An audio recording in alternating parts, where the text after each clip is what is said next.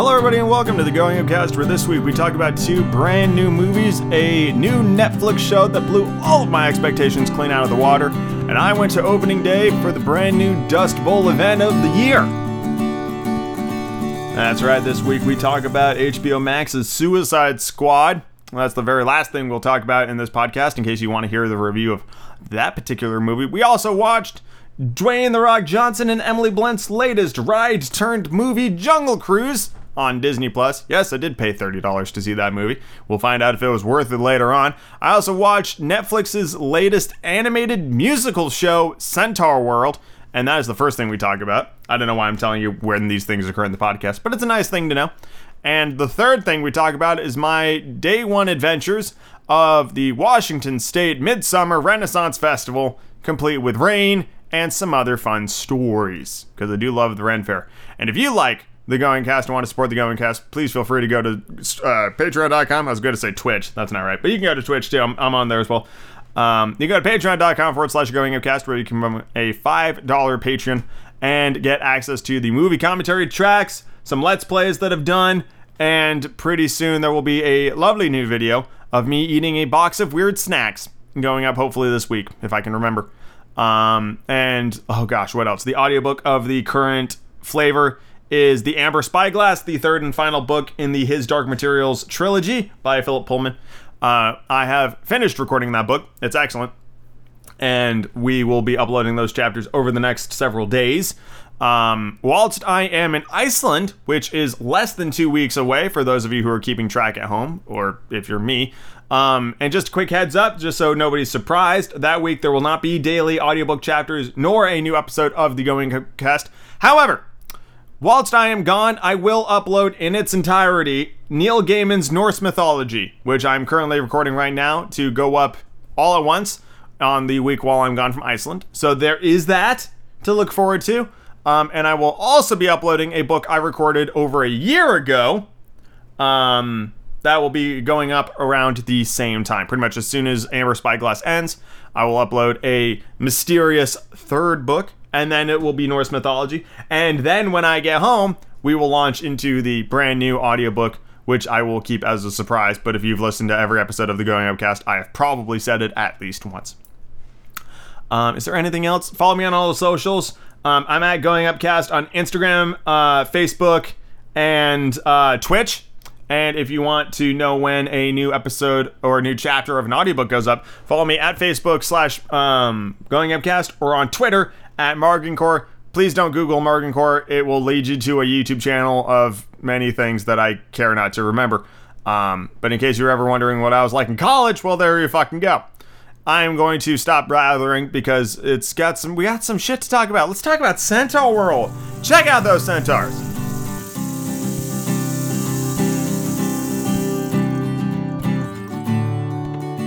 I've said it a couple of times, but every now and then there'll come a show and people will watch it, and then they'll come to you and they'll be like, yeah, it's good, but it takes a couple of episodes to kind of get good.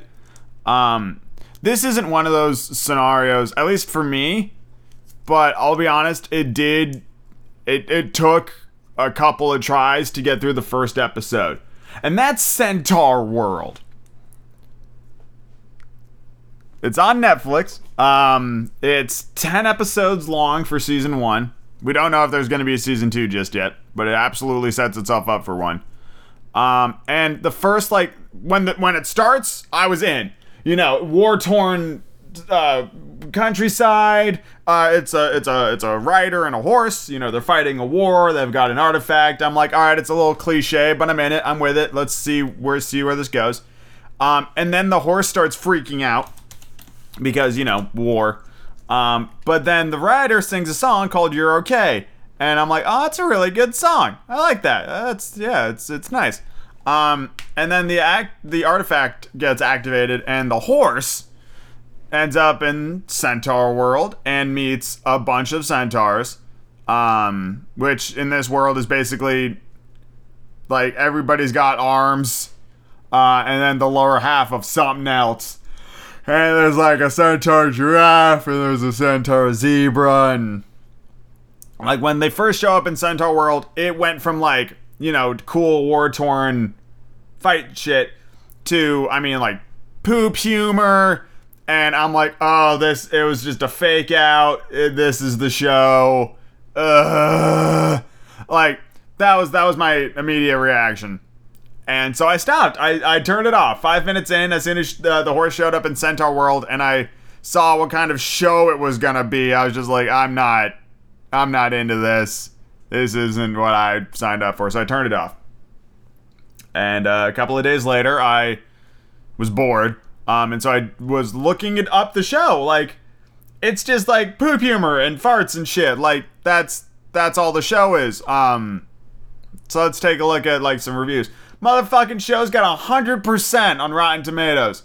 And I'm like, how the fuck does poop humor have 100% on Rotten Tomatoes? What are these people thinking?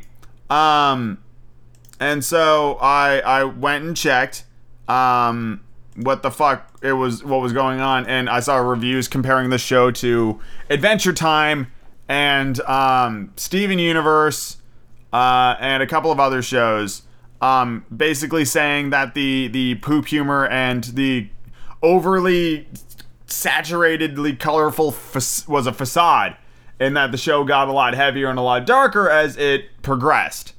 And I was like, okay, color me intrigued.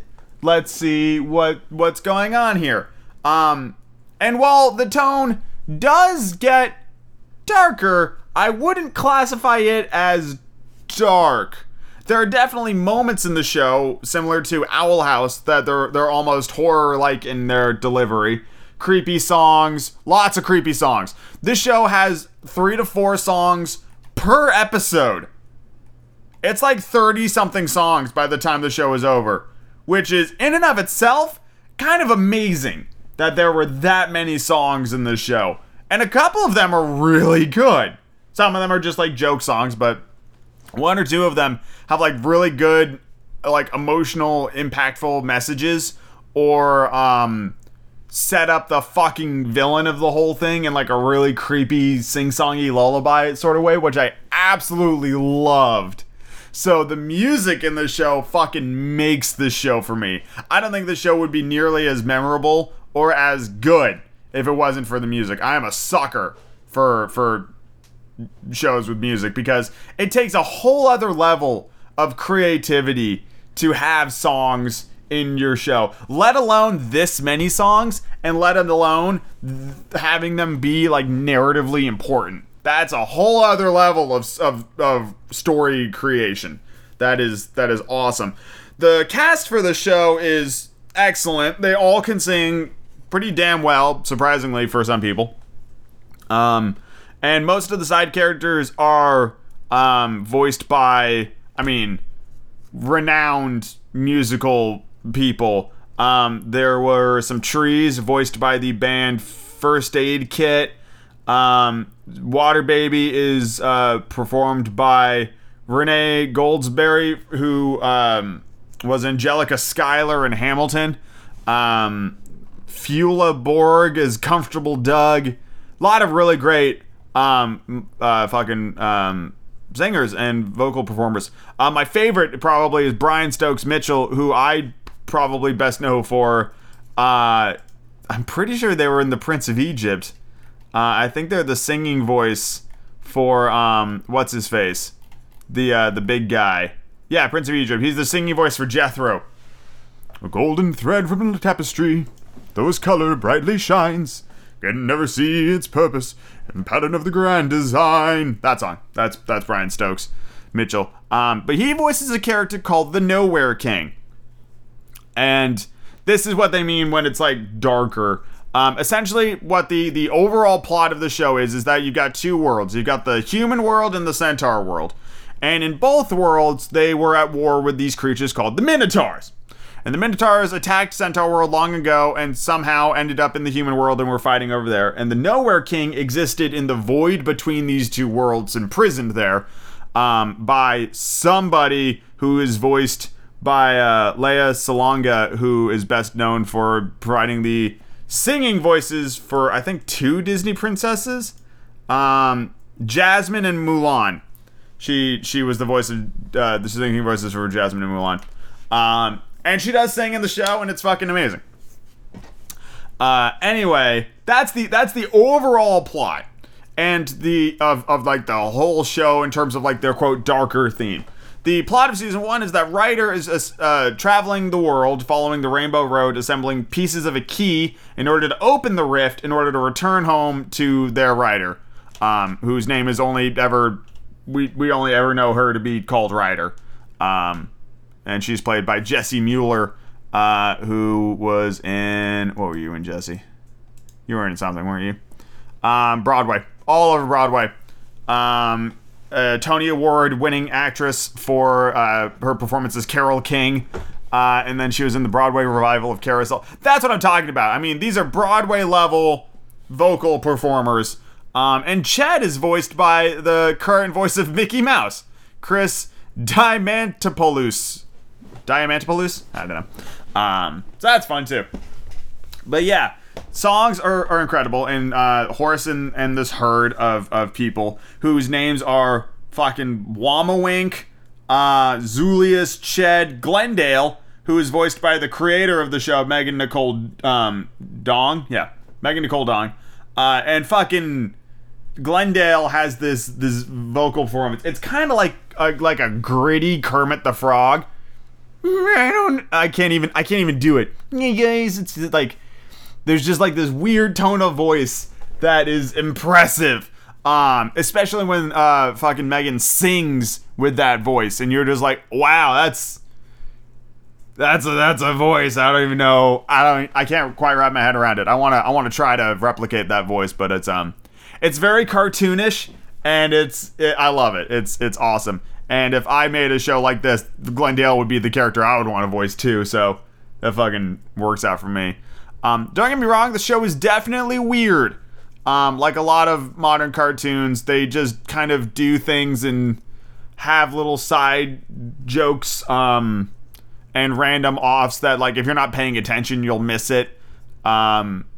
Which is always fun. Like, there's a good level of detail in the stuff that they tell, and what I enjoy is they set up the Nowhere King pretty early on, and he's hinted at and feared throughout most of the first season. And I mean, the thing with setting up things like the Nowhere King, which is a great name for a character, I just want to throw that out there, and the design, that's the thing. When we finally meet the Nowhere King, I felt like, I mean, it is a kid show, kind of. Kids won't get a lot of it, but it is a kid show. There's only so dark you can get, but I feel like Nowhere King needed a bit more. I don't know. I didn't really fear him. You know what I mean? Like, it's a good design. That whole scene was very reminiscent of Over the Garden Wall, which I think is significantly darker than the show was at times. But I think the show balances the darker stuff with the light humor pretty well.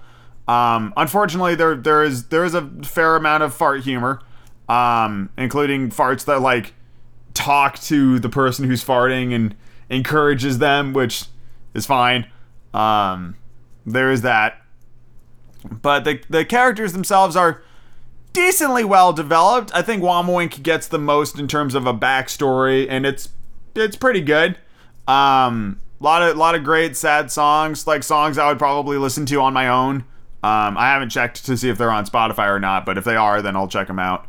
Gosh, yeah. And it sets itself up for a pretty decent season 2, basically assembling armies from the human world and the Centauworld in order to fight the Nowhere King before he destroys both of these worlds. And that's pretty much your lot. I think I'd recommend it. I don't think, I don't know. I think it's good. The songs really do it for me. If you're not a fan of musicals, then this show really won't have much for you, I don't think. Because the songs are pretty present and pretty often. And the characters are aware that they're singing these songs. Like, it is built into their, like, day-to-day that song singing is, like, part of being in Centaurworld.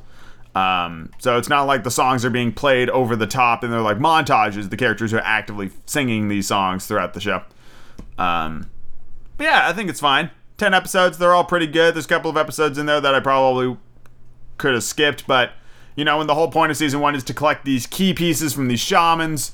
Their episodes are all narratively important because most of the episodes deal with interacting with the shaman and getting the key piece. So even if it doesn't seem like it's important, it's still important to the journey, so it kind of has to be there. Yeah. But I think the setup for the Nowhere King and all of those creepy elements throughout most of season 1 were more impactful to me than the eventual reveal of the Nowhere King and interacting with that character for the first time. Although, that being said, when the Nowhere King first makes his appearance, that's a great scene. It's more like when he had established himself and was getting like it seemed like they were doing a pretty good job of holding their own against him. And then he was only able to gain the upper hand like off camera. So we're not really sure like what he did. And nothing makes a villain less oh god, is somebody calling me? Jesus. Fuck you, Scam Likely. Nothing makes a villain less intimidating to me than like not having established rules of power. Like it seems like he's pretty powerful, but we're not really sure how powerful, and honestly that ambiguity kind of makes him less powerful in my head, because it's just like, well, then it's completely subjective, you know what I mean? When like the heroes defeat the villain, it's just gonna be because of reasons, because of the story, not because they like legitimately were stronger than he was, but because of something else, you know? Like if somebody, I don't know, when you understand the rules of combat and what both sides are truly capable of, and then when strategy comes into play and one side beats the other because they were better, not because of the story, then I don't know, it hits different, you know what I mean? Hits different. Like a chessboard, both sides are equally capable of winning. And the only difference is the person controlling the pieces and thinking, you know, logistically and four-dimensionally to achieve victory. It's not because one piece was the prophesized destined pawn from eons ago, and of course will win because of that. That's a less interesting story. That's my point. So, define the rules of the Nowhere King and tell me what that thing is capable of, and then define the rules of the armies and tell me what they're capable of, and then do the fight. And then I can sit there and be like, well, if the centaurs do X, Y, and Z, then they'll win. But if the Nowhere King does X, Y, and Z, then they'll lose. So, but yeah, it is deceptive in that you think it's just gumballs and like snowflakes all the time. And while it is gumballs and snowflakes most of the time, there are enough elements of a darker, heavier story that I'm into it. And there are also at least 2 separate elements of creatures that would consume you. You would become part of the many, and then like not have to worry about individual pain anymore. And that was a consistent theme. And I was really like sitting there going like, huh.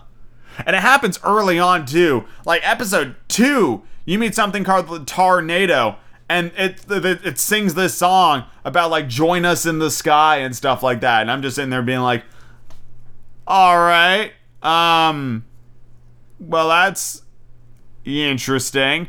And then it happens again with the whale. It's really interesting. I'm just noticing here on the Wikipedia page that Grey Delis or Grey Griffin is part of the show, but we don't know what their character is yet. So my guess is season 2 is probably on the way, and we'll just have to wait and see what that looks like. But no, I liked it. I would recommend it if you think this will be your jam, and if not, then you probably don't even know what the hell I'm talking about. Let's move on to the next thing in the podcast.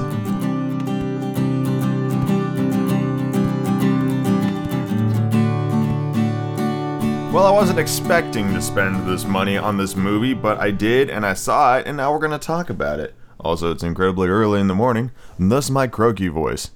Jungle Cruise is the latest ride-turned-movie out of Disney, and it stars the incomparable Dwayne Johnson, along with Emily Blunt and a handful of others.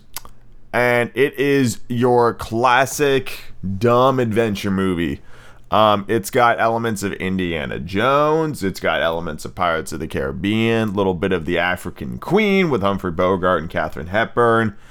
All sorts of fun stuff. And it truly is just a dumb action movie. And that's it. Like, don't go in expecting cinematic genius. You're not going to get it. It's got a lot of puns. It does the backside of water bit. A lot of the characters and references are things directly tied to the ride, which I appreciated. You know, fairly deep cuts, like Trader Sam is in the movie. References to Dr. Albert Falls is in the movie. You know, stuff like that. So they appreciate the original ride, as well as, for a little bit at least, showcase the original purpose of the ride, which is nice.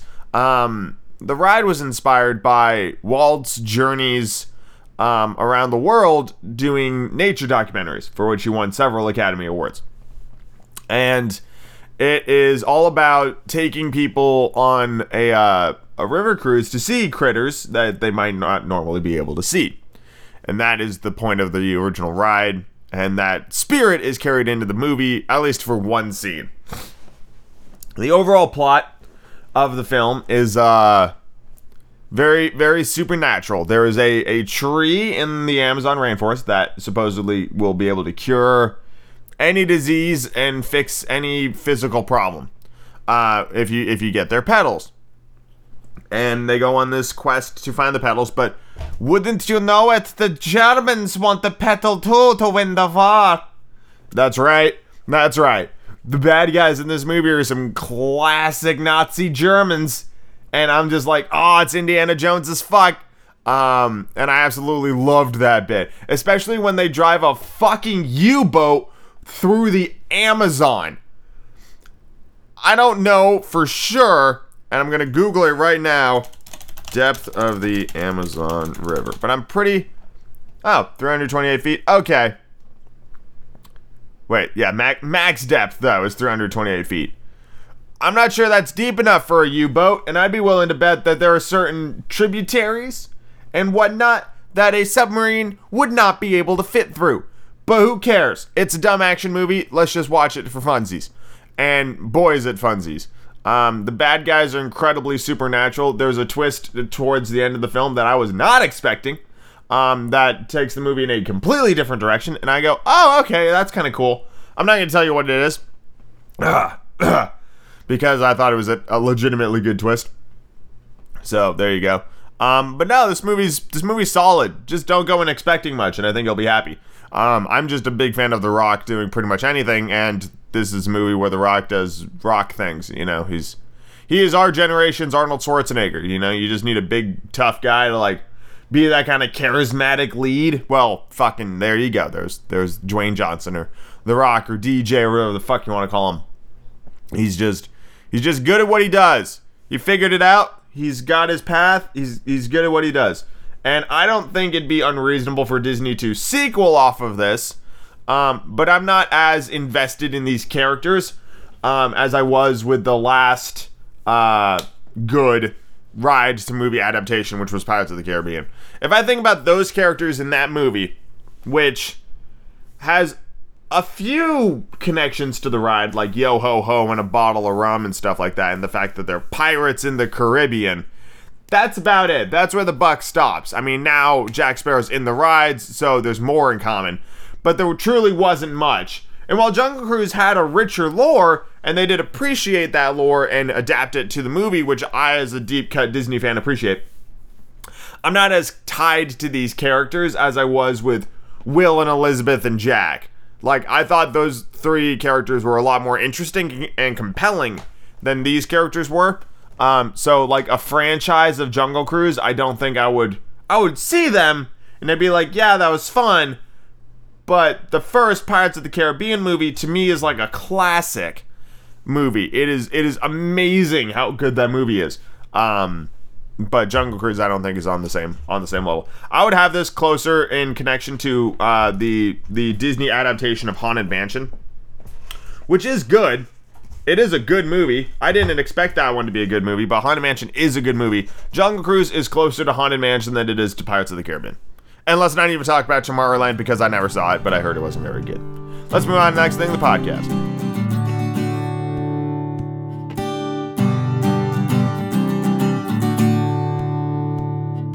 I am incredibly sunburned, and the reason for that is because I went to the Washington State Midsummer Renaissance Festival this past weekend. It was opening weekend, and I was there day one. Day one, Ren Faire. Why? I had a bunch of buddies who wanted to go, who had never been before, including a few from out of town, so we all decided to hit the Renaissance Fair. And, it was good. It's not a particularly large Renaissance Fair. You can basically wander and see every tent in the place, provided there aren't any lines, in like a couple of hours. The true magic of the fair comes from the performances. Unfortunately, we did not see many of them, but we saw one that I always like, and his name is Brune. And Brune is just a fucking classic. He's got a great act. It's the same act every year, but it's a fucking great act. It makes me laugh every time because of his delivery. He kills it. It's got, you can buy a bow, you can get some swords, you can go to one of two drinking places, the Red Dragon or the Hammered Troll. Great fucking bar names. There are lots of people there, not many masks being worn. I wore my mask as much as possible. So there's that. Trying to avoid this funky new Delta variant. Isn't that great? But yeah, it was a good time. I was on the hunt for mugs because I collect mugs.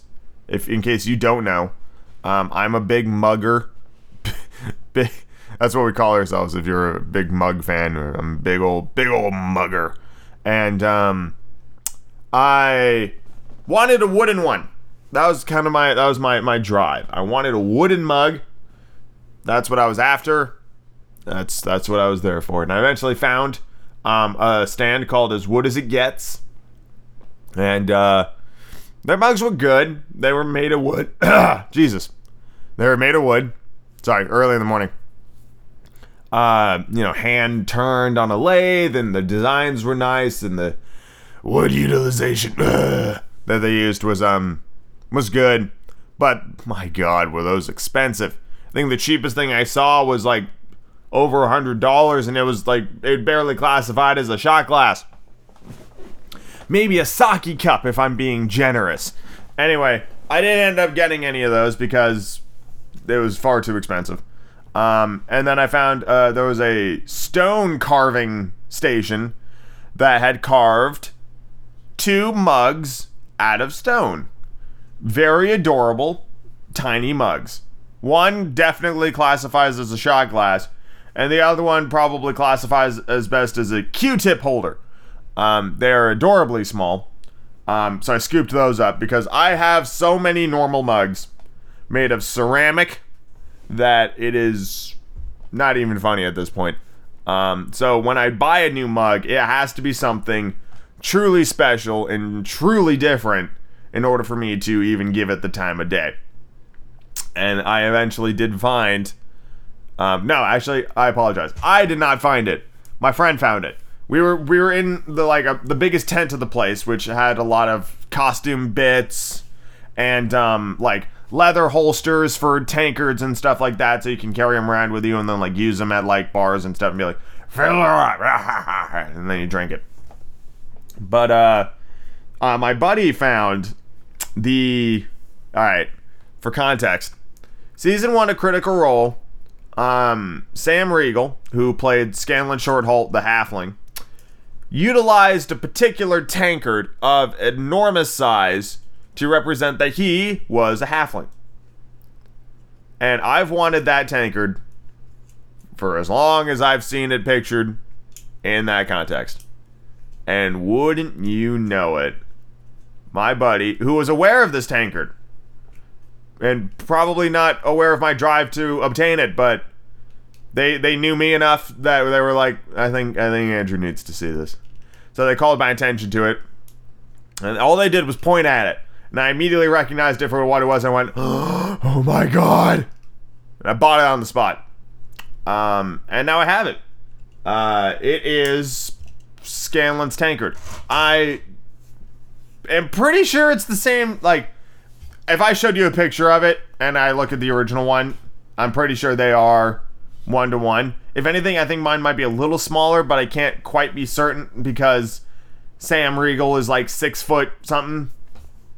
So it's really hard to get a sense of scale for the damn thing. But for all intents and purposes, I am now in possession of the Scanlan short halt tankard. Vigorously cleaned. I hit that shit with hot soap and water like as soon as I got home.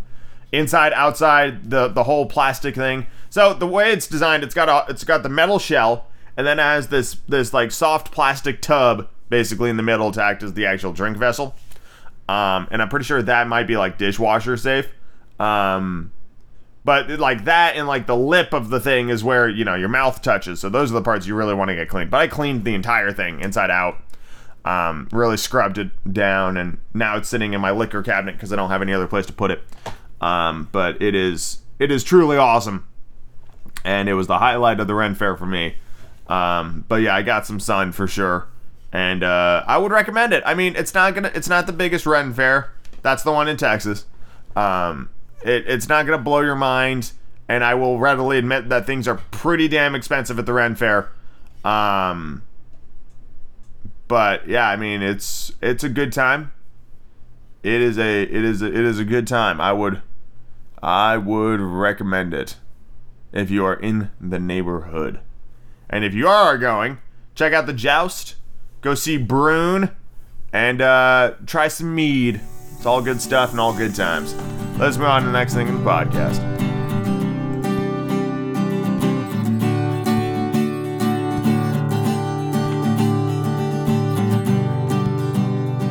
The Suicide Squad is the latest of the, in my head at least, trilogy of Suicide Squad movies. There was the first one, right, with Will Smith, and it was shit.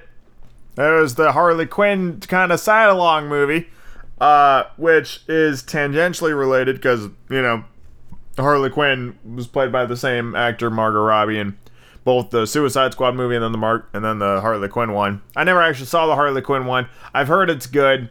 It's on my list, so I'll get to it someday. And then there's this one, which is technically a, quote, soft reboot of the Suicide Squad idea. Warner Brothers is really trying to make this intellectual property work for them, aren't they? Come out with 3 relatively recent Suicide Squad movies within the last, 5 years. And despite this one's well-received critical ratings, I just thought it was fine. It's hard to really wrap my head around the idea of a Suicide Squad and have it be boring. And that's kind of what this movie did. It's not bad. It just didn't blow my mind. It's not very good. It's fine. It's very middle of the road. But I was bored quite a lot of it. And how do you do that? I don't understand how you can have something like the Suicide Squad fighting a intergalactic starfish monster and have me be bored. I don't get it. So, the movie starts off with 2 groups of Suicide Squaddies heading off to Quarter Maltese to find out whatever the fuck Project Starfish is and to destroy all evidence of it. And Quarter Maltese is in the middle of a militaristic coup, and the coup wants to utilize Starro the Conqueror on other countries, thinking that they can somehow control and weaponize this monster. And we're introduced to a lot of Suicide Squad people really quickly, and then they are swiftly eliminated in droves about 20 minutes into the film, kind of keeping with the name Suicide Squad. Only one person gets their head blown up by Amanda Waller. And that's kind of it. she later threatens to kill more of them for attempting to save Corto Maltese from Starro. But then Amanda Waller's like office workers go rogue and knock her unconscious with a golf club. And that was great. I fucking loved that bit. That was probably the best part of the movie, because I'm like, fucking finally, somebody stood up to Waller. And like, that's the thing. It's like, she represents like the fucking shadow government. And she's like too big to touch, you know, but somebody finally stood up to her fucking uppity ass and knocked her ass out. So I appreciated that. As a long time, fucking goddamn it, Amanda Waller. Where like the mission is the most important, blah blah blah. But the core group of Suicide Squaddies is you got Harley Quinn, who has like one good fight scene where there's like a bunch of flowers and cartoon birds, which I thought was fun. But outside of that, doesn't really do a whole lot. This movie didn't make me laugh. It didn't make me laugh once. And I was thinking about this whilst I was actively watching the movie. There were definitely moments that could be conceived of as funny. But I didn't audibly laugh out loud. And I was like thinking to myself, I'm like, do I audibly laugh out loud when I watch a movie by myself? The answer is yes. If it's funny, I will laugh out loud. So that's not the issue here. But it didn't ever really get me. And Quinn doesn't really do a whole lot. It would be generous to describe that character as comic relief, because they're not really around for a whole lot. But they do some stuff, and that's great. And then you got fucking Bloodsport, played by Idris Elba, who is the classic, like, I don't care about no one but myself and my daughter. But it turns out I've got a little bit of a soft spot for most people in general. I just come off as a hard ass. That's Idris Elba. Then you got John Cena, who fucking heel turns his way into a minor villain role. It wasn't that exciting. And then he supposedly died, but then the after credit scene shows us that he fucking doesn't. And the reason he doesn't is because they're already making a spin-off show with John Cena as this character on HBO Max starting next year. Sequels. Who else was there? King Shark, played by Sylvester Stallone, and the big guy who was Amanda Waller in Amanda Waller's crew. He did the mocap, so I thought that was fun. He got to do two things right there. King Shark was fine. I've seen a lot of portrayals of King Shark, more than I think really deserves being portrayed by that character. My favorite version of King Shark is the one in the animated Harley Quinn show. This was a fine version of King Shark. I did not know King Shark was bulletproof, to be perfectly honest with you. I don't think a shark is bulletproof, but according to the lore of this movie, he's like a fucking shark god. So perhaps that's why. And then there's Polka Dot Man, who, if he just aimed his polka dots like a little higher, he probably could have taken out Starro like all by himself. But we had to save that honor for Ratcatcher 2, the emotional heart of the story. And she's fun. I liked her. But yeah, a whole bunch of them get offed. Rick Flag is there a little bit. And they kind of go into this thing called Jotunheim, which is where they're keeping Starro. I don't know why it's called Jotunheim. They never really reference why it's called Jotunheim. But it's called Jotunheim because Marvel. And in case you're thinking, yeah, there's a fucking lot of Marvel actors in this movie. I think there's 8 actors who portrayed characters in Marvel Cinematic Universe movies who appear in this film. It doesn't help, unfortunately. Like, every time I'm sitting there, I go like, hey, you're fucking what's-his-face from that one Marvel movie. God, I wish I was watching that movie instead of this one. That's what I kept thinking. So if anything, it does this movie a disservice by constantly comparing it to a Marvel movie. And it's written and directed by James Gunn, who did the Guardians of the Galaxy movies, which is another ensemble hero movie. And so you can't help but draw comparisons between the two. Is this movie bad? No. Is it fun to watch?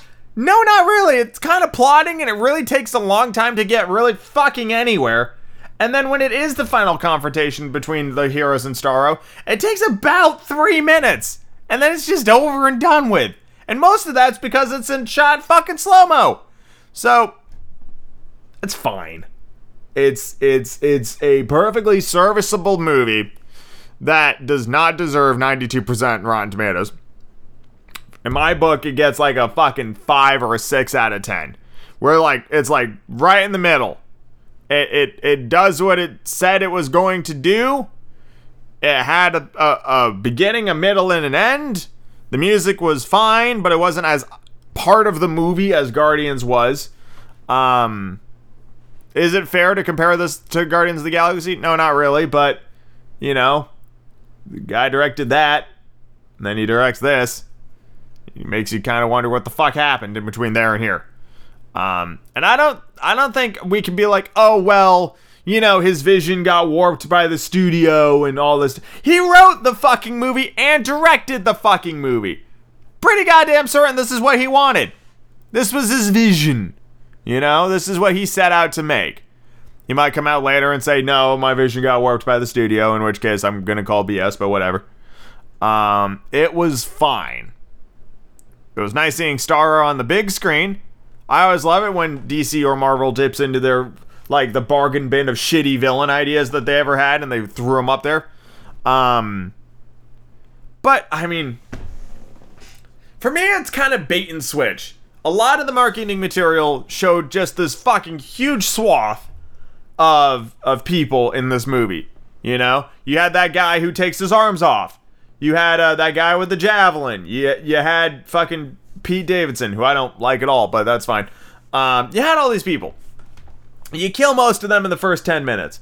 And I guess that's kind of the point, right? But they didn't die because Waller blew their heads up. They died because they were stupid. You know, it's just, I don't know. It feels like they threw in a bunch of characters and a bunch of bullshit from the DC universe just for the sake of killing them. And that isn't a good way to do it, in my book. You know, if a character dies in a movie, let's make it matter. Otherwise, what was the point? Just fucking meaningless deaths of these people. And it's just, I don't care that they die. It doesn't mean anything to me because I haven't had any time to connect with these people. I can only, like, connect with them based on, like, who the fuck was portraying them. Because that's all I know. That's my only context. So you killed Pete Davidson. I didn't give a fuck. I don't like him as an individual, and I didn't care for him as a character. So it's just like, I don't even care. It's just, fucking, I don't know. I don't know what the driving force behind this movie was, to be perfectly honest with you. It wasn't very funny. The action was passable. The CGI was not particularly good. The idea of Starro and, like, his like, fucking parasitic taking over of bodies is a really interesting idea. As was the Thinker's, like, torturing of Starro for 30 years. There's some good shit in there, but I didn't feel like we spent nearly enough time in any of these one areas. I liked Peacemaker's heel turn. I thought that was fine. I don't know. Yeah, I mean, who is this even for? Is it the best DC movie? No, probably not. Not in my opinion. At least out of this recent swath of DC films. I enjoyed watching Justice League more than I do watching this one. And just like Marvel movies, when a problem is happening and you go, hey, where the fuck is blankety blank? Hey, where the fuck is Superman? Because he's alive and is being a hero. Why didn't he come? I know, I mean, I could ask the same thing about Batman. But, I mean, it'll take Batman a lot longer to get there than it would Superman. Superman can fly. He can fly at really fast speeds. He could have been there in fucking no time. So where the fuck was Superman? And since they didn't tell us where he was, you know, it just pokes big holes in these stories. I mean, I get the Suicide Squad's going up against, like, a gang, you know, or like a terrorist group. But when an intergalactic starfish monster unveils itself in Quarter Maltese and starts enslaving thousands of people at a time, I think Superman would have heard something and been like, hey, I'm gonna go take care of that real quick. He could have just flown through that. How fucking great of a moment would that have been? to completely undercut everything about this movie. Right? I think that would have been more in keeping with the tone about these are just a bunch of dipshits and they don't know what, and they can't do anything. That would have been great. Like, they finally make the decision to go after Starro and they're jogging back into town and they're like, we're gonna be heroes. Yeah! And then it's just, you hear like the sound barrier explode as Superman just comes rocketing through, blows Starro up from the inside and just ends it, and he just zips off without stopping. It didn't even have to be like visually Superman. It would have been known to us. Like, it could have been like blurry shots of a red cape and a blue suit, and it just would have been like, boom, and he just would have gone. And then like you end with Harley being like, well, shit, and the movie's over. That's how I would have done it. I would have completely undercut everything. All this work, building up, fucking rip the rug right out of him, have Superman fucking fly in and take out Starro like it was no big deal. That's what I would have done. But they didn't ask me to write and direct this. They asked James Gunn. And when James Gunn stepped up to the plate, he hit a solid bouncer and he got to first base. He hit a plate. Good job. Now you sit there and look pretty while fucking whoever the fuck comes after you can hopefully make something that I deem a quality film. Because this was an average film. And it's over 2 hours long. And I watched it, so you don't have to. And that is what I have to say about that. Thank you all very much for listening to this week's episode of The Going Up Cast. I hope you all had as much fun as I did, and I will see you all next week for another episode. And just because I hope to not forget next week, there won't be an episode the week after next week, because I'll be in Iceland. But there will be one next week. Have a good one, everyone.